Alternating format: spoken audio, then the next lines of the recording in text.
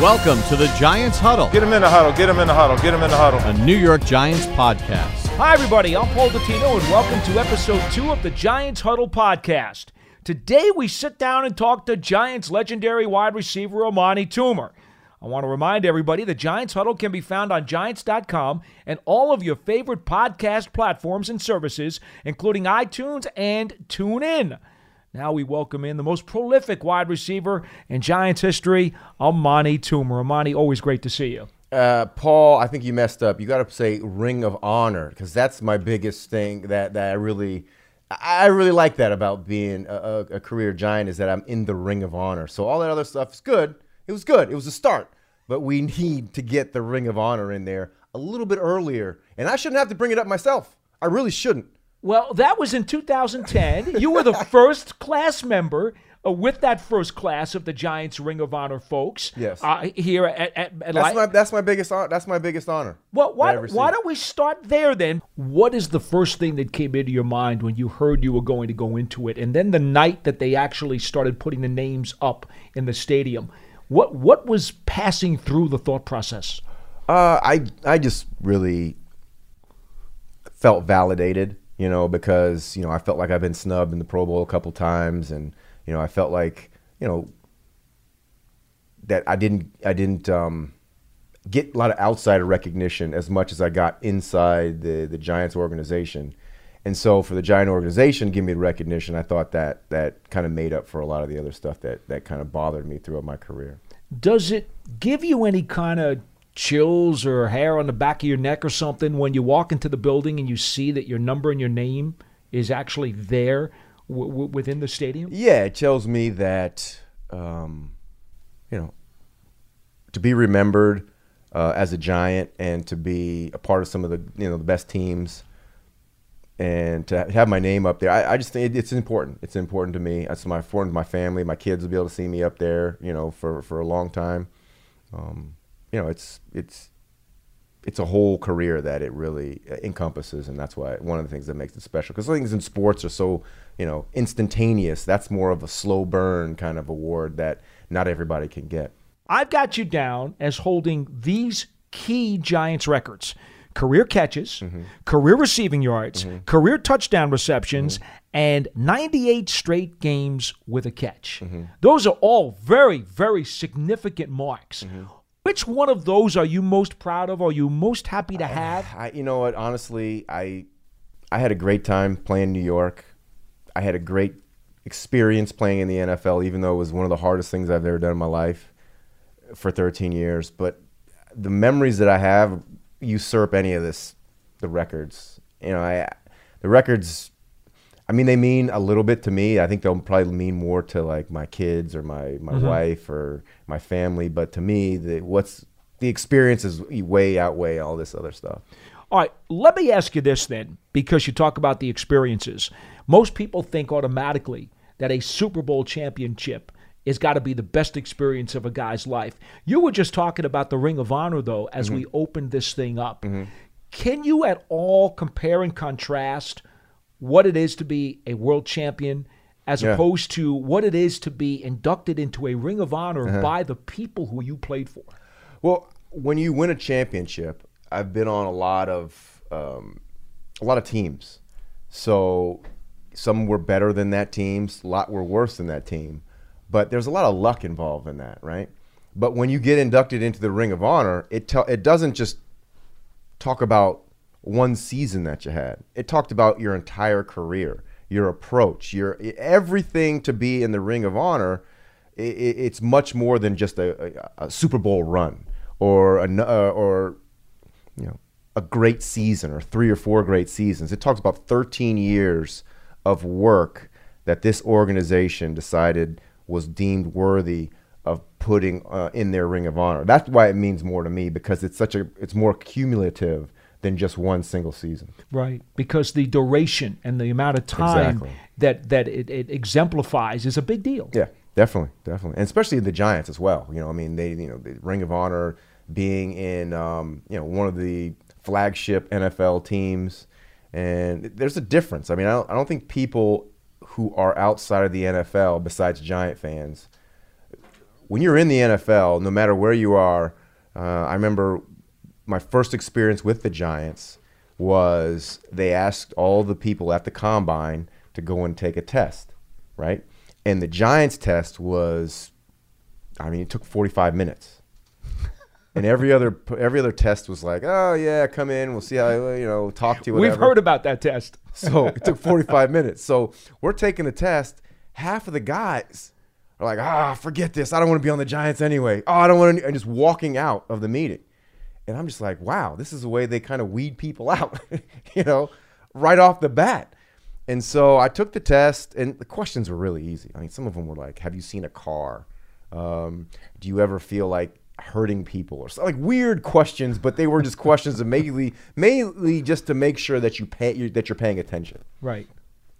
So I took the test, and I'm like, wow, this is a little different. And every other team you go to, they always reference the Giants in a weird way. It was the weirdest thing. I don't know how it happened, but it was like when I went to college. The same thing. I went to Notre Dame, and they're always talking about, Michigan this, Michigan that. Well, I want to go to Michigan, So then I go to good choice. And I went to UCLA. Same thing. They kept talking about Michigan. Or I went to Washington. They kept talking about Michigan. I'm gonna go to Michigan. I met with the people from Washington. They kept talking about New York. I went to the people, Dallas. They kept talking about New York. So it was one of these things where the team kind of really, the interest in the team and me got elevated just because of the respect that they have amongst the NFL community. And I don't think people really understand how much respect the Giants have amongst the NFL community as, in that group of people. Tell me, if you can, the differences between what you were feeling at the combine when you were coming out of Michigan compared to what you were feeling at your pro day as you were going through some of the drills and as you were getting interviewed by the different teams that were interested in you. Well, the combine was the most uncomfortable in athletics I've ever been in my life, just because you walk around half naked all the time. They're measuring weird things. You don't know what the measurements mean. And like half the time, I'm trying to figure out why they're asking me these questions instead of just answering the questions. And this is one of the reasons why I don't know if I did very well on my personality things, because I really wasn't answering what I thought. I was trying to outthink the testers and be like, they'd ask me questions, and I'm like, why? Not listening to what he was asking, but why would he be asking me this? Did you get coached up going into the combine on how to answer? Any of that stuff. But they do that now. Now. I had no idea what I was getting into. None. Like, I got on a plane, and I'm like, well, I'm going to be in Indianapolis.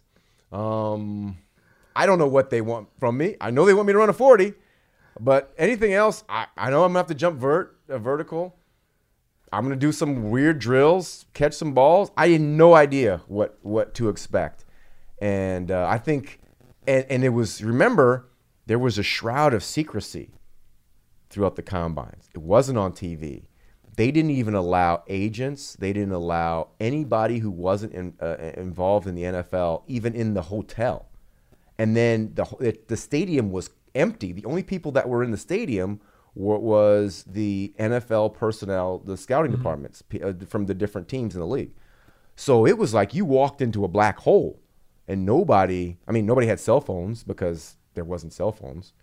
So you had no idea what was going on. So people would come out, and it was almost like, when you get off a ride at one of the amusement parks, and you're looking at people's faces trying to figure out what went on. That was what was like. Did I do good? That was what it was like when people that went from in college came back from the combine. She's like, so what was it like? They'd be like, oh man, it was crazy. And that's kind of how so it was. because the pro day is geared to make the athletes more comfortable because they're in a more familiar setting. You're at your own place. You're at your own place. So that made you feel better. You've been through the combine, so you're like, whatever. I've already put down a great time. I've already done all what I had to do. Let me just add on to what I can do. Now, you're 6'3 plus. You told me you did a 4.3 at your pro day. Yeah. And I asked you if that was wind aided, and you looked at me. Wind aided. I think because of my running style, a lot of people thought I was slow for my career. Long strider. Exactly. I get it. Yeah. No, you don't get it. Well, let's transition. When you came into the NFL out of Michigan as a second-round pick in '96 with the Giants, You started out as a punt returner primarily. Yes. And actually ran back over your first 3 years, 3 punt returns for touchdowns before you wound up becoming a very big part of this receiving core. Yeah. Is that something, even though you return kicks at Michigan, is that something that you envisioned yourself doing long term? Or was it, hey, I'm just going to do whatever they want me to do when I get to the league, and then I'm eventually going to be a receiver? No, I wanted to be a receiver. It's funny because I didn't get drafted, but there was a guy who was he was an intern with the Giants when he went to intern at Michigan, and he was getting his business degree. And after he got his business degree, he went straight to becoming the assistant general manager of the Detroit Lions. So as he was leaving, I was going through the draft. So he was kind of transitioning from college to pro. So I remember right after the combines, I went up to him and he was like, "Hey man, we would love to draft you, but we're looking for somebody that can return punts." And I'm like, "Well, I return punts." And he's like, "Yeah, you did, but." So then when I got to the Giants, I didn't even think I was going to return punts. Like I didn't return punts or anything. I caught punts in practice, whatever, and I was always been good at that.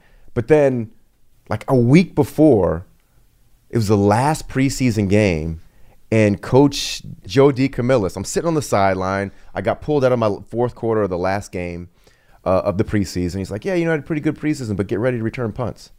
I'm like, "What?" He's like, "Yeah, you're going to return punts next week against the Buffalo Bills." And I'm like, "What?" Like I was like, I had no idea I would be the starting punt returner for the Giants. You were good at it, though. I was really good at it, but I think because I didn't get a chance to think about it, he just was like, "You're going to start, and that's it." And I was like, okay. And then I wasn't playing as a receiver, so I'm like, if I don't do punt return, I'm not going to be active.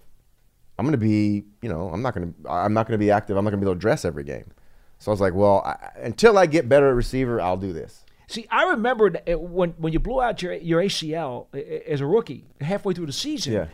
And then I remember you had the surgery and the sort of scar on your knee. But you're sitting in your locker room on the east side of the Giants locker room. And then I remember when you came back, they still had you returning punts. Yeah. You still did it some more. Yeah. Because that's when the new coaching staff came in and they drafted Ike Hilliard. Jim Fossil in 97. And they drafted Ike Hilliard. They had Chris Callaway on the receiving corps at that time, too. Yeah, so Ike Hilliard was number 4 overall in the draft. And so they were like, I think we're going to start Ike. So I'm like, all right. All right. So I didn't really play that much that year. And I didn't really do that well because I still was trying to transition. So basically I was still a rookie trying to figure out the system. Because at that time, NFL, and I guess it's the same way, the NFL and college are completely different, right? In terms of, like in Michigan, if you had to know you didn't have to know the protections, because if the quarterback didn't point out in Michigan who you were hot off of, you just weren't hot. So in the NFL, it's like you got to know where the mic is because the mic, then you got the will, and then the next person off is who you're hot off of. I mean, if you got to know that, the quarterback's not going to show you or tell you anything. So I would always miss side adjusts, which is what it's called, a side adjust. Sure. Yeah, that's when the blitz comes, and I'd always miss those, and I didn't really know the plays that well. Because in college, you just rep things out. You practice for so long, you're going to get a rep at what you're doing, and if you don't know anything in college, there's a problem. But in the league, it's like, you got to learn from the board because we don't have time to keep repping things out. So it took me a while to figure that out. Like, look, you have to pay attention in meetings and you have to really understand how to learn by not even doing it. I want to go to a date here, November 16th. I had to look this up because despite the fact that I've got a great memory for Giants football, there are some things that got through the cracks. Cardinals game. You catch your first touchdown pass from Danny Cannell. Goes for 56 yards. Yep. What do you remember about that? I remember that whole offseason was just like I was just going after it. Like the coach told me that I didn't know the plays. I went to Coach Fossil and I asked him why I didn't start. And he said, "Well, you don't know the plays, you're not in very good shape, and you don't get off the line of scrimmage well." So These are not good things. No, I was like, well, what else is there to be a receiver? That makes you a punt returner. That's what that makes you. Exactly. So I was like, you know what? I went that off season. I was like, I'm doing everything I can. So I went and ran every day. No, not every day, but most days I ran. I ran a 3-mile loop, and then I took martial arts so I could learn how to use my hands well. And then I remember grabbing Ken Graham and pulling him in the office and being like, look, teach me everything I have to know about wide receiver. So I knew all the plays. I knew everything. I knew the protections. So at that time, I was beginning to be more comfortable. But still, like, I didn't just, like, I got out on the field and they didn't just, like, throw me out there, right? So I started practicing well. I started doing well. And then I could just start feeling my confidence come up. And then they put me in the game and threw me a ball. I caught it and I ran a touchdown. It was one of those things you're just like, yes, I can do it. Yes, this work is validation. This work is paying off, and my career is gonna take off after this. I am on an upward trajectory, and I can play in this league. I knew it. I just wanted to let everybody else know. You know what's funny about that, though? Because you get that first touchdown catch, but then it's not till 2 years later, on September 26th, with Kent Graham as the Giants starting quarterback, you get your first 100-yard game against the Washington Redskins, 5 catches for 105, and it was actually Kerry Collins who came off the bench to throw you a 14-yarder in the fourth quarter that put you over 100. What was different about that as compared to the first touchdown, to reach the 100 plateau? Well, I honestly, I don't really. I remember the game because we got blown out by like 50. I think they scored 50 on us, and that was. So I didn't even really get the chance to celebrate it, and I didn't even really remember until we did all our due diligence. But I remember that we got beat so bad that game, and they scored 50 on us, and that was the first time I ever saw the toss sweep. That's what I remember. The toss sweep when you run, and they line up in bunch formation, and the number 1, which is usually the Y, he cracks down. Number 2, which is usually the X, he cracks down as well, and then the inside guy in the bunch leads out the running back in the toss sweep, and that I remember it was I just remember being very embarrassed after that day. Wow. I didn't remember getting 100 yards, but I remember the toss sweep, and I remember getting blown out. See, the negative sticks with you longer than the positive. It really does. It really does. I want to go back to a game in '98 when the Broncos came into Giants Stadium 13-0. Yes. And for me, it's not a game that a lot of folks remember because the Giants did not do well that season.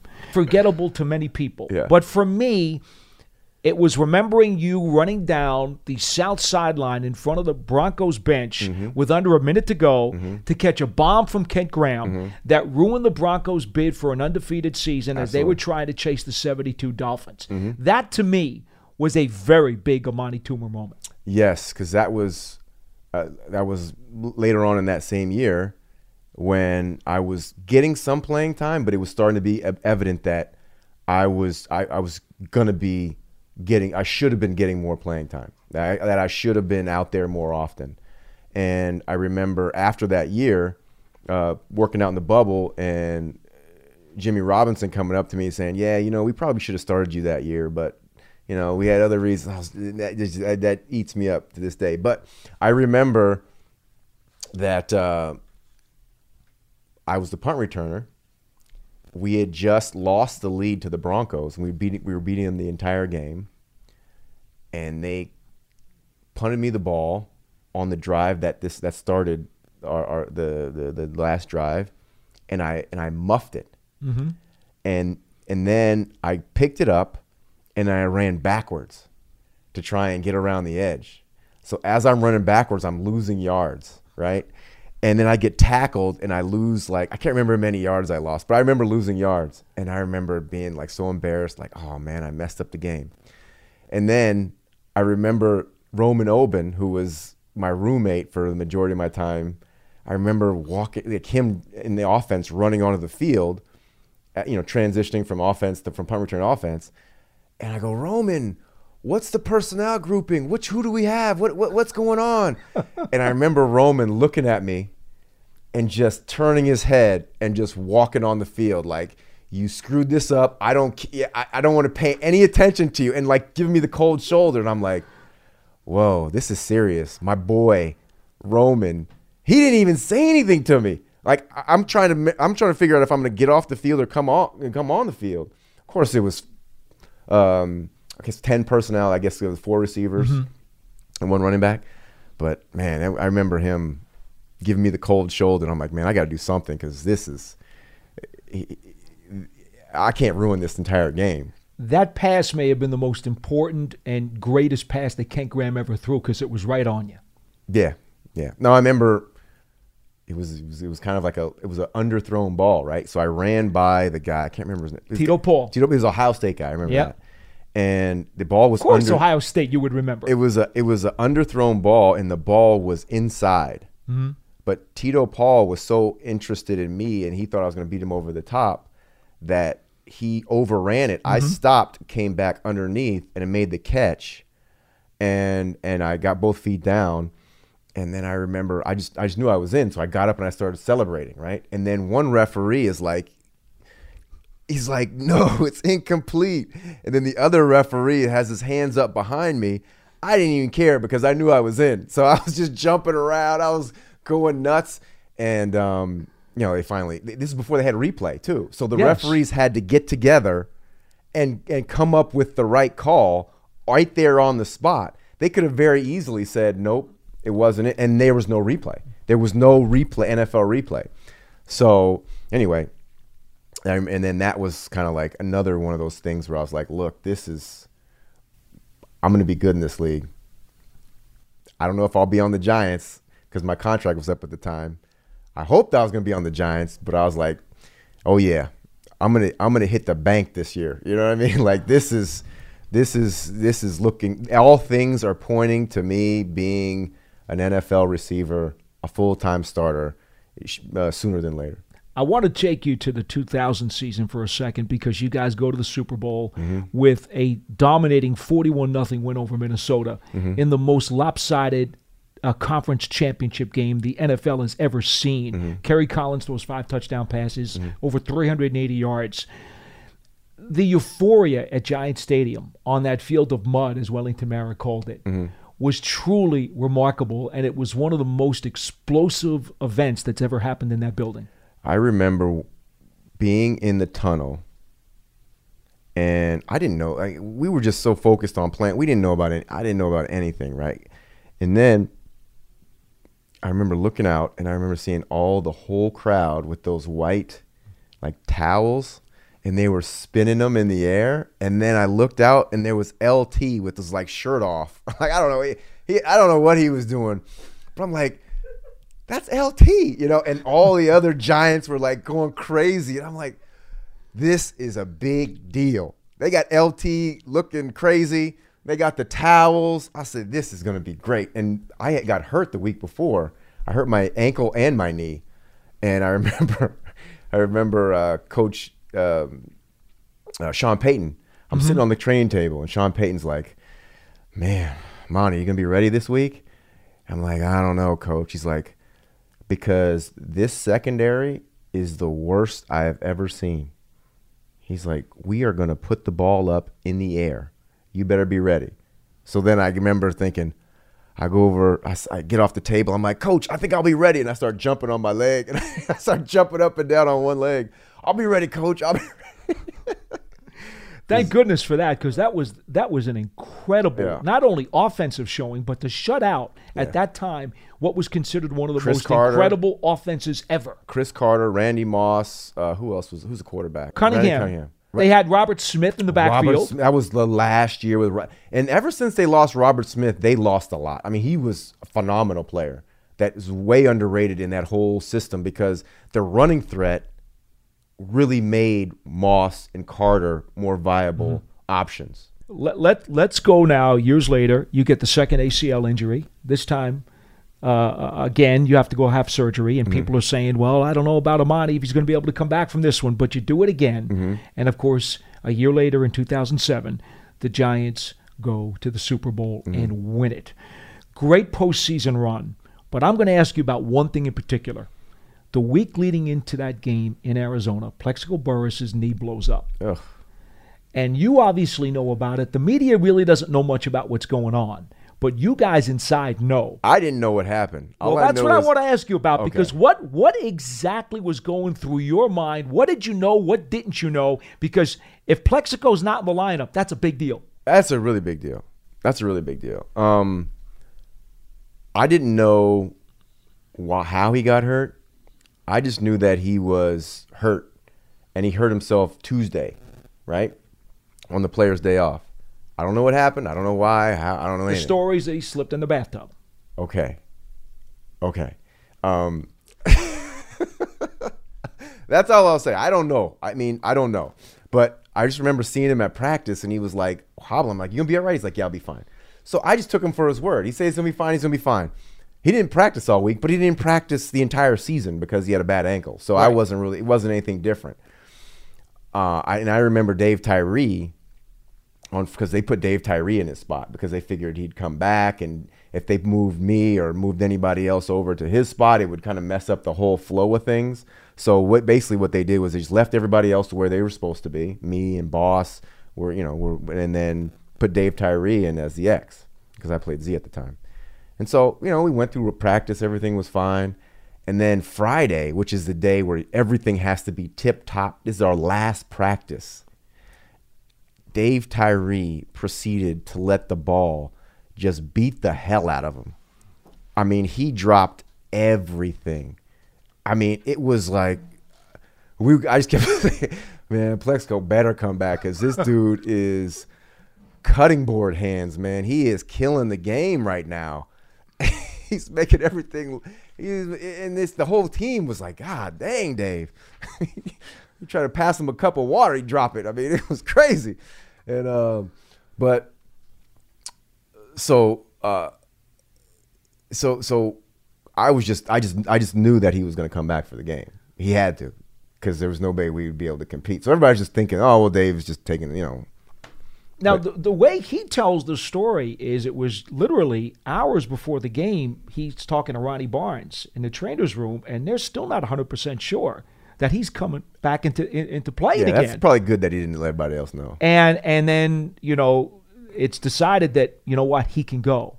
How much, is that a Willis Reed Knicks kind of moment? And I know you're not that old, but the story about when Willis Reed comes out, Game 7, 1970 NBA Finals against the Lakers. Did they win? Nobody thinks he can play, but he comes out, and the inspiration picks up the whole team. Mm-hmm. Was there a Burris-type moment like that for you guys? No. When you actually saw him come out onto the field? No, because we thought he was going to play anyway. You always did? We always thought he was going to play. I always thought he was going to play.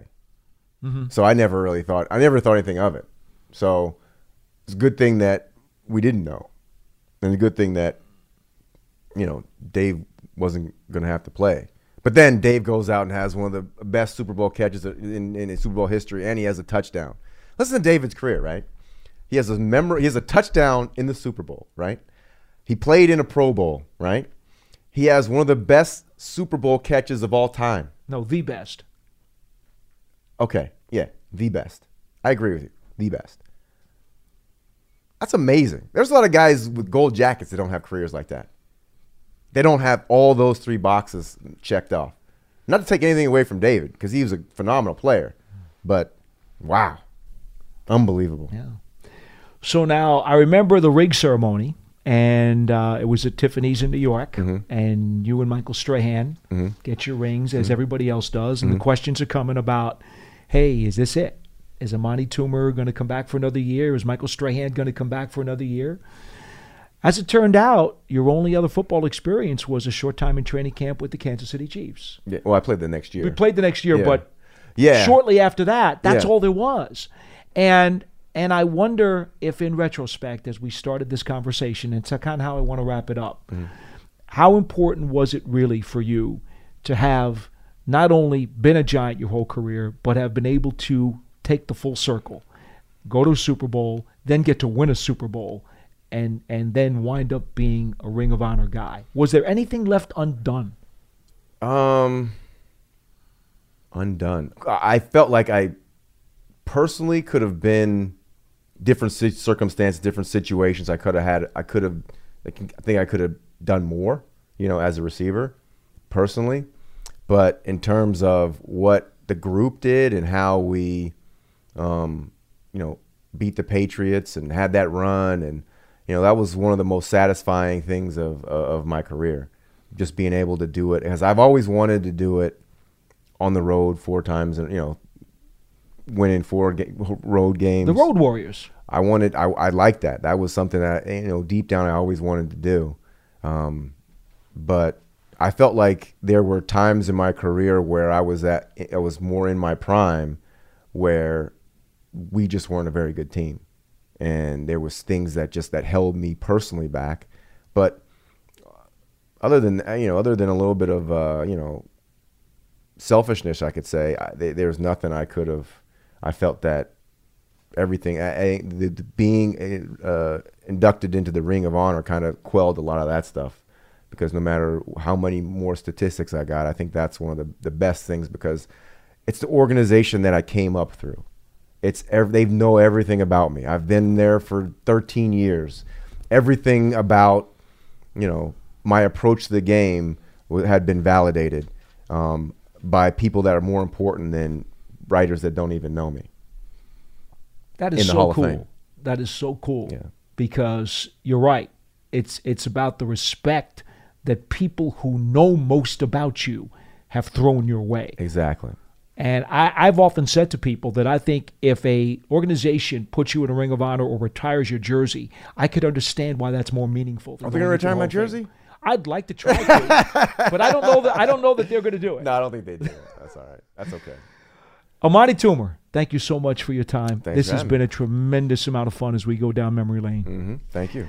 That is Giants legend and Ring of Honor inductee, Amani Toomer. And thanks, folks, for listening to us. We want to remind everybody that the Giants Huddle can be found on Giants.com and all your favorite podcast platforms and services, including iTunes and TuneIn. Thanks for joining us. We'll see you next week on another episode of the Giants Huddle. So long, everybody.